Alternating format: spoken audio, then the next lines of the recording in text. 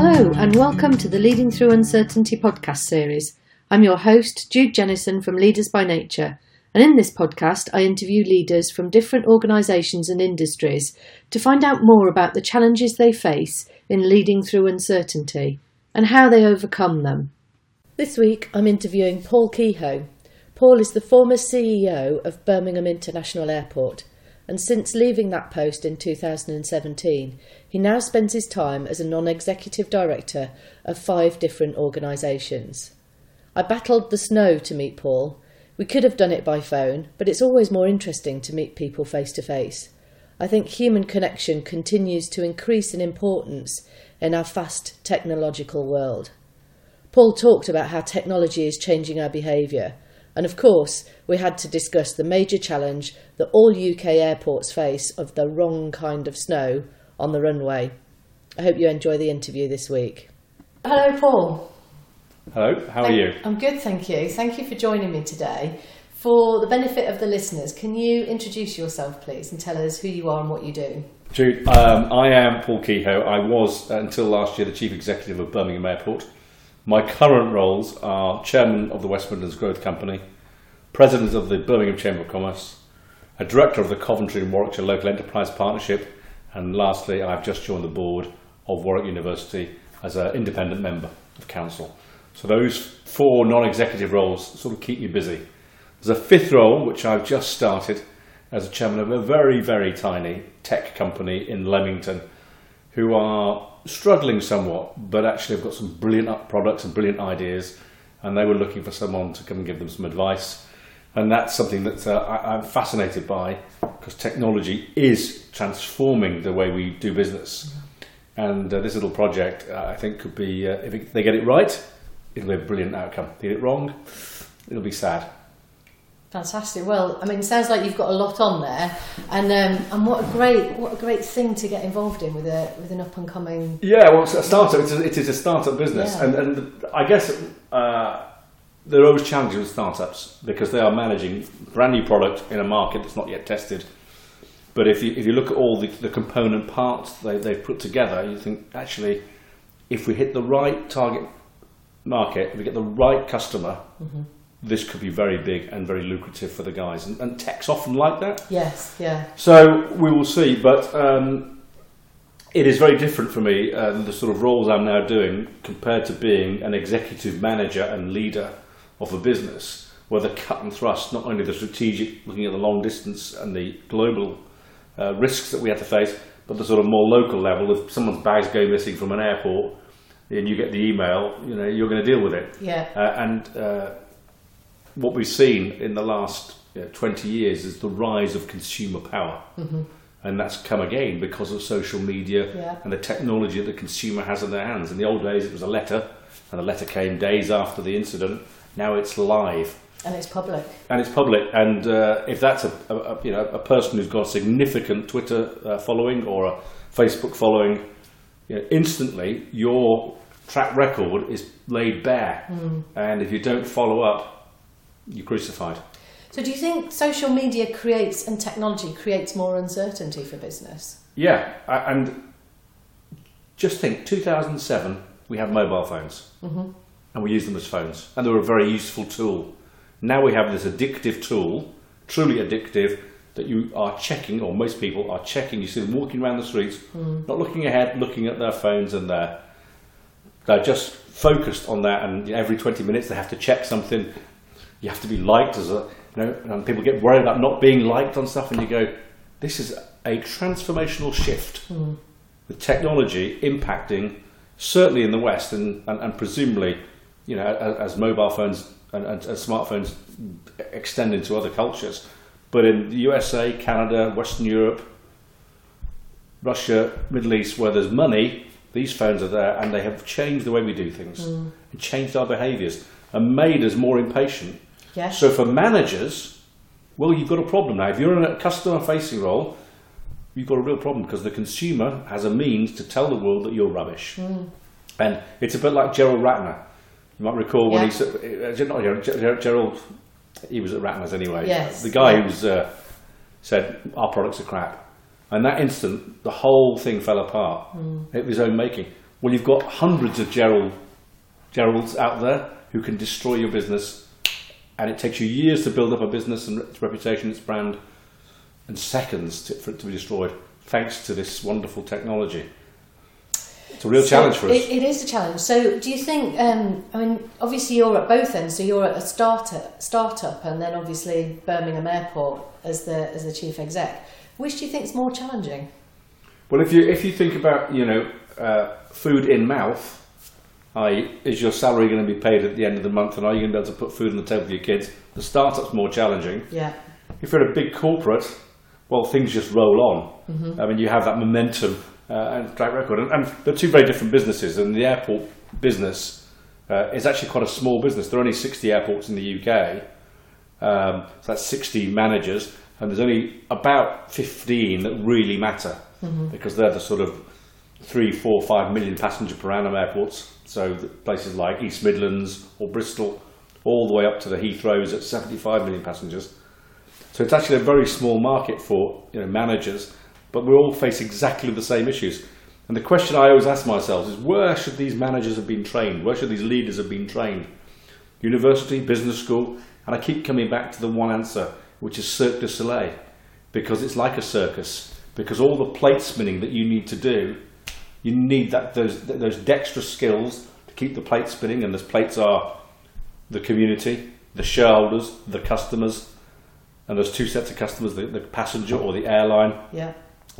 There's government, local, there's unions, there's staff. I mean, it just goes on. And every one of them wants a piece of your time and a piece of the action. So it's all very well saying there's food in the mouth down here, but up here the challenges are multivariate, and you then get geophysical things that throw you off course. What do I mean by that? Well, an Icelandic volcano explodes and everyone stops flying for 10 days. Or the snow that we're having today. Yeah, so snow, completely unpredictable. Well, it's going to snow, you know that. Why don't you prepare for it? Until the snow actually falls, you don't know what sort of snow you're going to get. And depending on what snow you're going to get, is how you deploy your resources to clean it up. And people say, well, you can just clean the runway and planes land. Yes, you can do that, but the moment you put something on the runway to clean anything, the runway is what we call black. It can't be used by anything else other than the snow clearing equipment. Right. So you can't land aeroplanes. That Heathrow or perhaps Manchester or indeed Gatwick, where they've got a second runway, you can alternate. But at 99% of all the other airports, they've got one runway, and if you put something on it, no aeroplane's going to land. Right. So the terminal still operates, and people still come, and it gets very busy and very packed. And the single message that we always get time and time again: you're not communicating enough. With passengers? Yeah, with passengers. Yeah. You're never communicating enough. And you communicate. And we went out of our way to communicate through Twitter, through Facebook, through announcements in the airport. But people don't hear them, don't see them. And as you're not sorting out their immediate problem, you don't communicate. And that was the biggest feedback that we used to get. Then you get feedback on other things, other services that weren't quite right. But it was a challenging business because it's a live environment. Yeah. And for example, I often use, we always have a standard of setting. 95% of our passengers would get a brilliant service. That meant 5% don't get that. That's a pretty good standard. But for the 5%, when it's 1 million passengers, it's a very small number. When it's 10 million passengers, it's half a million passengers who don't get a great service. And you go, 500,000 passengers. They've all got mobile phones.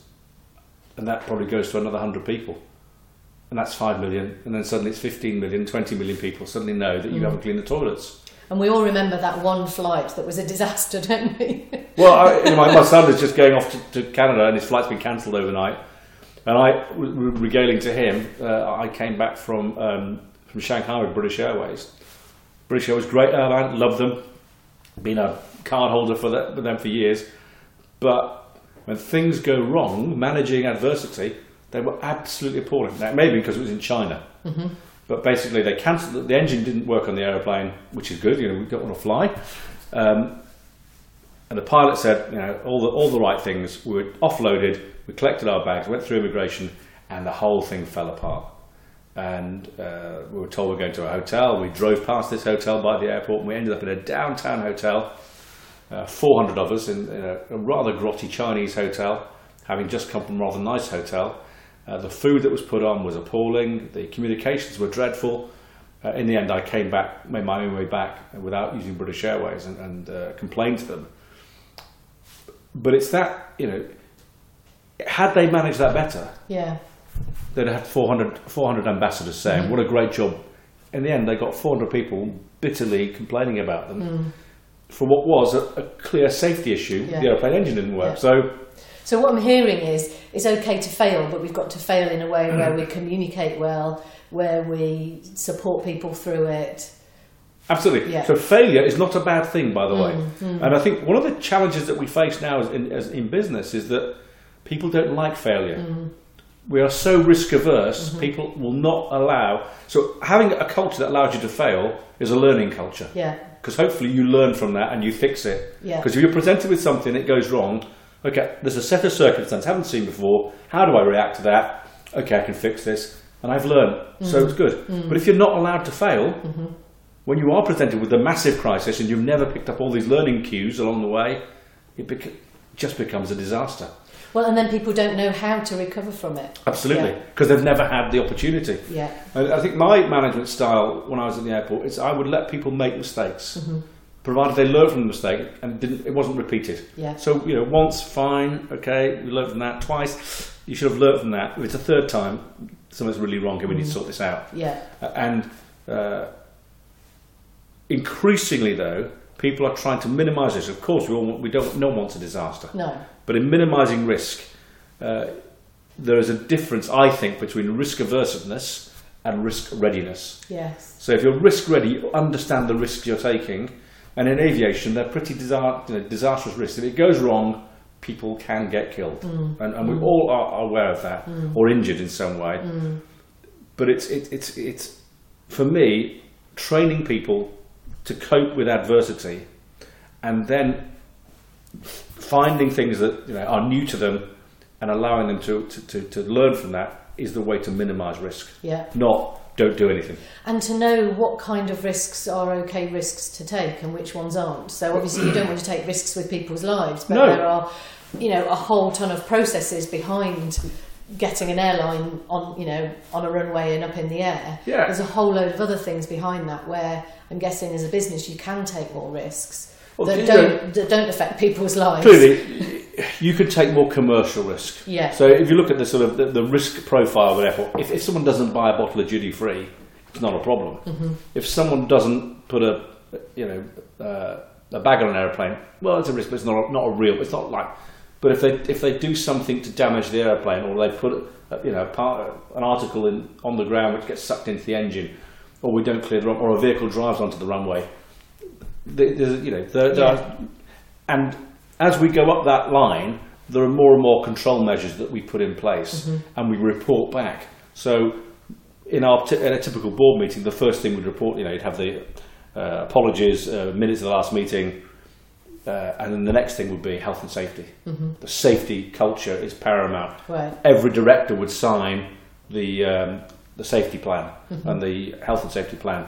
So we had a safety plan and a health and safety plan. Why safety? Because the Civil Aviation Authority here, Health and Safety Organisation over here, and they would effectively sign in blood. This is how our commitment to that, and we would live by that.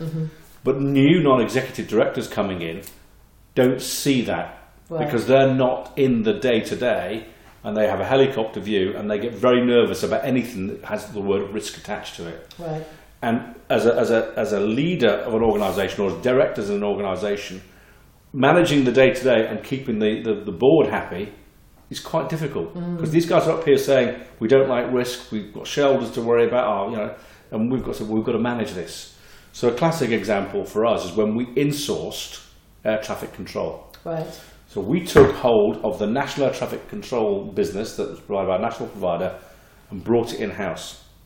A 4-year programme to go from one to the other. It's only just been completed last year, effectively, and the shareholders were very, very nervous. And the only reason that we were able to do it is that myself and my chief operating officer at the time were both former air traffic controllers, so we were familiar with the business. Now, the bizarre thing is, the board thought we were taking on more risk, but actually, the risk was always there. The third-party provider, in the case of National Air Traffic Services, would immediately pass the risk to us. We're an outsourced provider. It's your risk pool. You can't walk away. So it was your risk anyway. Yeah. And you're insuring against it. Mm-hmm. What we did, though, is we brought it in-house. We had a greater measure of control, greater oversight, because we were now in the business and it wasn't provided by a third party. And so actually our risk knowledge became so much better, so we as operational managers were far more comfortable. The board said, we've taken on extra risk. We said, no, you haven't. And trying to convince them that it was safer and better, we employed more controllers at a lower price because we didn't have the structures and the overhead that the national provider had. Mm-hmm. We actually delivered a better service. As competent as NATS, because they're the same controllers effectively, trained to the same standard, managing the risk far more, from our point of view, comfortably than we were before. So it's just you had more sight of it, so therefore there's more fear around it then, isn't there? What, you don't fear what you don't know. Exactly. And as like any business, how do you manage a business? Well, you measure it. If you can measure it, you can manage it. Mm-hmm. And that philosophy is the same with risk. And it comes back to our discussion on uncertainty. Mm-hmm. For me, I love uncertainty. Mm-hmm. Because those who can manage in an uncertain environment usually can make a turn. Mm-hmm. When everyone's doing the same thing, it's a Me Too market. Mm-hmm. When there's uncertainty out there and you can develop a strategy that copes with that, people succeed. Mm-hmm. So let's go back to a global risk that we have at the moment, Brexit. Yeah. We've just had the BBC News on as you walked in. And there were Brexit's up there talking about customs union, Northern Ireland hard border. Having worked in Northern Ireland, crossed the border many times, punt to pound to euro, and even in the 70s when it was difficult. But I don't ever recall there being a wired border. Mm-hmm. So Brexit is a real issue for business there. It's a real issue for business with exports. And we are worried about it. And naturally, someone who voted to remain, I'm very concerned that we haven't taken the right decision. However, my respect for democracy is greater than my own vision of remain. But here's the issue about managing uncertainty. Rather than worrying about all the things that are going to go wrong, my view is, and this is part of the Chamber's view as well, how can we do business no matter what Brexit throws at us? Yes. Yeah. So should we be out there talking to Turkey? Yes, we are as a Chamber. Should we be out there talking to China? Yes, we are as a Chamber. And this is just for the benefit of the listeners, this is the Greater Birmingham Chamber Indeed, of Greater Birmingham Chamber of Commerce. I've taken a view that says Brexit's happening. One way or another, we're going to end up with a situation whereby we are dealing with China in Europe or China out of Europe. We've got two choices, but actually we're dealing with China anyway. China, for the Midlands, is the number one export market for cars. Yeah. Followed by the USA, two non-EU countries. Okay, so how are we going to make sure that business grows? And I fully get all the challenges with the customs union of a car does 4 journeys before it's built through the EU and all that.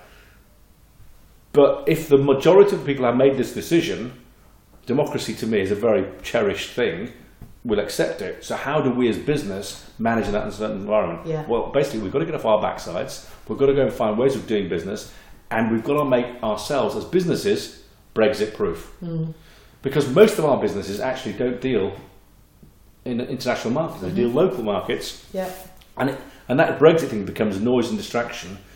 And what we need to do is increase our productivity, train our people, invest in infrastructure, make sure that we've got all the smarts in the toolbox to deliver great business for this country. And if you think about it, there's lots of people trying to get into this country because it's a great place to live and work. Yeah. So we are doing something right. Mm-hmm.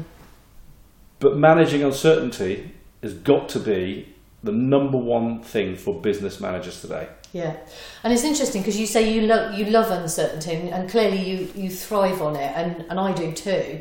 But what would your advice be to people who don't? Because I see uncertainty as the difference between management and leadership. Management is managing the things that we already know, so we know how to do them. We've got the processes in place. Leadership is really required when things are uncertain, and Brexit is a great example of we don't know what it's going to look like, so we have to lead our way through it.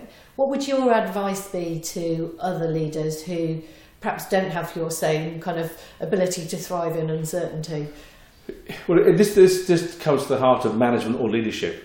I was always told, I can't remember when you go to in the military, which I was in my earlier career, you always told the Chinese general, Shinzu, or I can't remember who it was, who said the plan always fails on first contact with the enemy. So what does that mean? Well, the moment you say this is a plan, the moment you put the plan into action, it falls apart. Because there are all these forces out there that you haven't, Donald Rumsfeld's unknown unknowns, all out there that impact on you. And a classic example of this was Birmingham Airport. When I arrived at Birmingham Airport in 2008, British Airways had been there for 40 odd years. Yeah. They pulled out in 2007, and the airport had decided to support British Airways despite the fact a low-cost revolution had occurred with the Ryanairs and EasyJets, and effectively they weren't there in any shape or form. And when British Airways pulled out, it was replaced by Flybe. The passenger numbers fell off, the airport was going backwards, and no one had thought about a plan B. No one had said, well, if British Airways goes, what do we do? Right, because they had their own terminal, didn't they? And everything, everything was built around British Airways. Yeah. And it was very lucrative for them. British Airways has gone, what do you do? And so we had to have a low-cost strategy. And I think, what should managers do? You should always be on the lookout for disruptors. Ryanair and EasyJet were disruptors to a market. Absolutely. And they changed the way we travel, as did Southwest in the US. Yeah. And, so my advice to people is look for disruptors, look for the changes in the market and anticipate. Yeah. Because it's going to change. 10 years ago, no smartphones. Now, we're back to technology again. Because that's driving massive change, isn't it? And they've not only changed what we do, but they've changed the behaviours of people. Yeah. So we would have a conversation. We might be having dinner, but there wouldn't be a mobile phone on the table. Now, many people, there's a mobile phone sitting next to them, and they're constantly glancing at it. So, if you like operating within the rules, fine, nothing wrong with that. However, the rules may be changed for you and you may not know about it. So flexibility, understanding, knowledge, learning, be a sponge. Take in as much information as you can and be adaptable. Yeah. And it's interesting because if you look at children, they thrive on uncertainty and they just play their way through things. But I guess they don't have the responsibility of running an airport or but that childlike acquisition of knowledge is phenomenal. And they everything they do, everything's uncertain because they've never experienced it before. Yeah. And the problem that we all get as adults, we understand risk and we get institutionalized. And the two things really stop us being creative. And look at those people who are creative, the people who go out and make millions. I'm not saying that's a goal in itself, but some people do, or do something different that helps people in different ways. They're usually not, formulaic. They've stepped outside and said, this is different, and I can cope with this. Now, a lot of people love wiring diagrams, love to be inside the box, but actually, you don't control the box. Yes, yeah. The box changes shape and you're still there. You've got to adapt. And, it is Darwinian principles at the end of the day. And my advice to leaders is, be flexible, be adaptable, stick in the muds, get stuck. Yeah. That's what it says on the tin.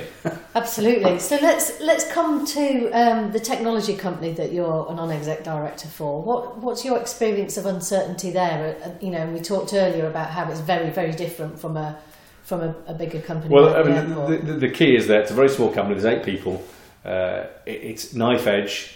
It's hand to mouth in terms of money. So they've invested in the development. It's a great product. I'm not going to give the name of the company at this point because it's unfair, but it's a great product. It's a tech product where effectively it gets rid of paper. And in a compliance role, you can use the mobile phone or the smartphone and give it to an individual, and they can basically do the work they would have done, but they've had to write everything down. It tells them where to go. They take a picture of it. If there's a problem with the issue, they can annotate it. And at a press of a button, it goes back into a computer back at the head office, and it's all compiled in a format that you can send it off to the regulator, whether it's health and safety or the Civil Aviation Authority or whatever, and it shows that you've done your job. It saves on paper, it saves on staff power. It is incredibly useful. but actually it's only operating in one location at the moment, and that's Birmingham Airport. That's how I got to know about it. Okay. And they approached me when I left the airport and then said, would I help them? And as I said at the earlier part of our conversation, there are only 60 airports in the UK, of which 15 are the top. So it's a very small market these guys are going to be targeting. And they need to crack it somewhere. And because they're small, a lot of companies won't look at them because they don't have the sort of financial wherewithal, even though they've got some very sharp backers in two sort of private equity funds who are supporting them through this learning stage and this starting stage. But I am hopeful. I'm hopeful that the guys who've got enthusiasm and passion and the technical wherewithal to deliver this, it needs a little bit of business acumen, needs a bit of support. And one of my lending is just that sort of cold towel time. Put the cold towel on the head and let's just see how we can make this work without getting all excited. The technology is so wonderful, because ultimately it is a commercial deal that we have to do. And how do you think the uncertainty of the market affects them? I think it's a real challenge for them, because like any business, when you're starting out, if you've got a new product, people, unless it's with the resources of Apple, you've got a real uphill struggle, because people don't understand the technology, or the technology is at the wrong time. I'll give you an example. Another company I was involved in a few years back was a Rolls-Royce PLC startup, and they were in a very interesting space. They were doing again in the airport field, but managing the flow of passengers through airports. And Rolls-Royce had developed this technology because when they took an aircraft engine off the wing and repaired it, and all the bits went in different directions, they wanted to make sure everything was back, so they labelled everything with radio frequency identification tags. Right. And so they could quickly scan and say, there it is. And they said, can we use this technology in a different way for measuring bags or passengers? And a company was formed out of that, which they tried to market. And the thing was that the technology was too advanced for the market. So they started to say, well, hold on, there's this new thing called smartphones. We'll create a virtual concierge to manage your journey to the airport, your journey through the airport, your journey to your onward destination. Brilliant product. You can get it on the market now. But 10 years ago, it was too advanced. It was too early, yeah. And it flopped. And my concern is that sort of uncertainty, i.e., is the product, is its timing right, is the biggest uncertainty with these guys. Because if it's too early, it won't work. Yeah. If it's too late, someone else will have done it. Yeah. And it is that timing issue that's critical in the success of this. But do I think it's a brilliant product? Yes, I do. Can it be put into different markets? Absolutely. But if you think airports are difficult to get into, another brilliant business for this would be the health service. But that's a nightmare. Yes. Good luck with that. Train companies would be very good, but again, train companies have got other problems to deal with. So these guys are having to deal with, the uncertainty of where's the cash coming from, the uncertainty of is the product right, the uncertainty of the market, and they've got to keep the 8 people motivated. And all power to them. They're doing a reasonably good job. We'll see. Great. So I'm obviously aware that you've got these 4 different roles now, and was it 4 or 5 different roles? Well, 5 roles. 5 roles. Yeah. Versus when you were at Birmingham Airport. Well, the only difference is when I was at Birmingham Airport, I had 4 plus the airport job. Oh, okay. So I'm doing the same jobs, right, non-exec, because I mean the key thing for me at the airport, or when I ran it, is that it was delegate or die. So you delegate, and you get my manager. So I had 4 direct reports. They would delegate to their staff, and you delegate to the point of where the decision is made with the consumer of whatever you're going to do. So I've had sufficient time as the CEO to be able to do these 4 other jobs, which were effectively promoting the region or promoting business. Because as far as I was concerned, and still true, that the economic well-being of the region will deliver a great airport. Because people are employed, they'll go on holiday, they'll do business. Yeah. We'll be a beneficiary of that. And so being the chairman of Marketing Birmingham as was, now the growth company, was merely an extension of the marketing of the airport company. Encouraging business to grow in Coventry and Warwickshire was an extension of our economic development. The university, well, I like Warwick University because I'm my alma mater, and the chamber, again, it's all about business. So for me, that was all part of the airport story. Not being the airport CEO has meant there's a bit of a hole in my life because I don't have the cut and thrust of the drug called profit. Right. And when you're being motivated by managing a safe, an expeditious operation in a profitable way, and you get it right, it's absolutely brilliant. Get it wrong, it's challenging. Yeah. But if you're not doing it, it can be a bit boring. So that for me is the biggest challenge I'm facing. My biggest uncertainty is how do I manage not running a P&L? Right. So clearly that's been important to you. 36 years. And that drives you. It motivates me. I mean, to see people delivering great results for the consumer and for shareholders and for the regional economy, which is why I got into the regional economy bit, is very satisfying. And, I look back at the 9 years at Birmingham and I think, well, I left on a high. And the reason I left is my chairman was standing down, new chairman was coming in, I'd done 9 years. But once we got it to the top airport in the world, #1 for punctuality, top of the Which report for customer service, despite all the comments I made earlier about the 500,000, 600,000 people complaining. Yeah. But once we got to those two positions, I thought, and by the way, profitability had moved from 11th best to 4th best in the UK. Can't do much more. I'm going to struggle. It's time to go. And it is time to go and do something else. And if something else came along, I'd really consider it. But actually, I'm still having fun doing the non-exec bits. Yeah. So what motivates you now? What motivates me now? I still like to have fun. And as long as I'm having fun, I'm happy. And I get a lot of pleasure from working with people like the guys in the chamber who are just so committed. I mean, it is refreshing to see what those people have done. And the growth company is the same, where we've taken a company that was a private sector company, as Marketing Birmingham, and moved it into the public sector, effectively owned by the 7 districts of the West Midlands Combined Authority area. But the motivation of seeing these people to start to deliver on a bigger scale, that is very satisfying. University is a challenge because I'm not used to academic life, but actually the stuff I'm learning there, and it comes back to the point I made earlier. As long as you're learning and doing new stuff, I'm really, really content with that. And it keeps you fresh, doesn't it? Oh yeah, and it puts you on the spot because if you don't know something, what does that mean? Go away and learn it. So I mean, it's there's the lifestyle is slightly different.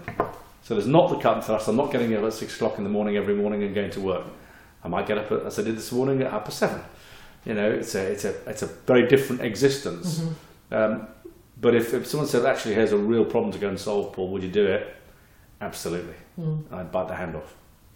Because that's what that's that sort of being a bit of a maverick, doing things differently is how I've got, what I consider to be a pretty enjoyable career.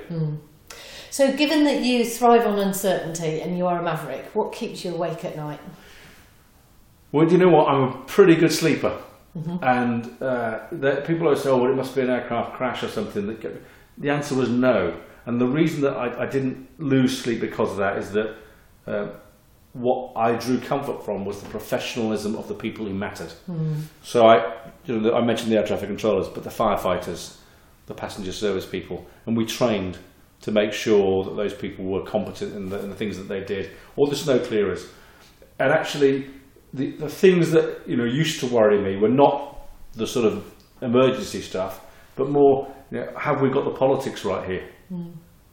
Have we made the right decision with UK government to do X, Y, or Z? And that was far more challenging than actually the sort of the day-to-day running the airport. Working with government, where civil servants have civil servants don't cope with uncertainty because they're on railroad tracks, and unless someone changes the points and they switch, they're going down those railroad tracks. And trying to do something different is always a challenge. So whilst it may never kept me awake, it did give me disturbed nights. Right. Where I was thinking about or worrying about how can we sort government out. And government throws out loads of challenges all the time, wants to consult on everything, and you just haven't got the resources sometimes to manage this. So that is the sort of $64,000. What keeps you awake at night? The politics, not the emergencies. Well, and what I'm hearing is the reason why the emergencies don't keep you awake at night is because you've got all the various teams in place who have got that covered. Yeah. And as long as you've got that covered, and as long as you've got the ability to make mistakes and learn from them and recover, then actually you can deal with whatever shows up. Yeah, and unfortunately with government politicians, they're only looking at the last meeting. And their agendas are so different and difficult. And, you know, what we're seeing at the moment is challenging for any government. So you've got N years of recession, was it 8-9 years of recessionary forces and the financial challenges that we've had with austerity. You've got an electorate that's voted one way for Brexit. I would say probably a political elite that's not comfortable with the way the people have voted, with a relatively weak government because of its lack of a majority in the House, and a leader that's being taken apart by just about everyone. It's not a recipe for success. So when you come along and say, I've got this idea, well, that doesn't fit in with the programme because that's too risky. And yet some bold statements have been delivered. HS2, High Speed 2. Not everyone's happy about it. Certainly people in Warwickshire aren't happy about it going through their county. But the impact for the economic geography of the UK, I think, is quite significant. And I'm surprised that we've arrived at the position we have, given the uncertainty that governments had over the development of that, the funding of it, the economy, Europe, who knows what. But actually, I think it's going to be one of those things where it suddenly, it plus a number of other things, unlock the Midlands to a point where actually, if the Midlands does well as an economy, the UK will do well. Great. Yeah. Thank you, Paul. One last question. What's your advice to any future leaders out there who want to develop their skills? What would your top tip be for them? Go learn. Go learn. Never stop learning. And when we finish this meeting, I will be on the web doing some research for a book I'm writing. It's not a leadership book; it's a novel. And what I find amazing, and hyperlinks are superb, because you're reading something and you can click on a hyperlink and it takes you in a different direction, and suddenly you get some information you never saw before. That's fascinating. And that learning, that quest for knowledge, I think that childlike learning that we talked about earlier, don't lose that, because the more knowledge you get, the greater the opportunity is for you as a leader. Brilliant. Thank you, Paul. It's been fantastic to talk to you today. Thank you. Thank you for your time. Well, we certainly covered a lot today. Paul has such a breadth and depth of business knowledge, not just limited to the aviation industry.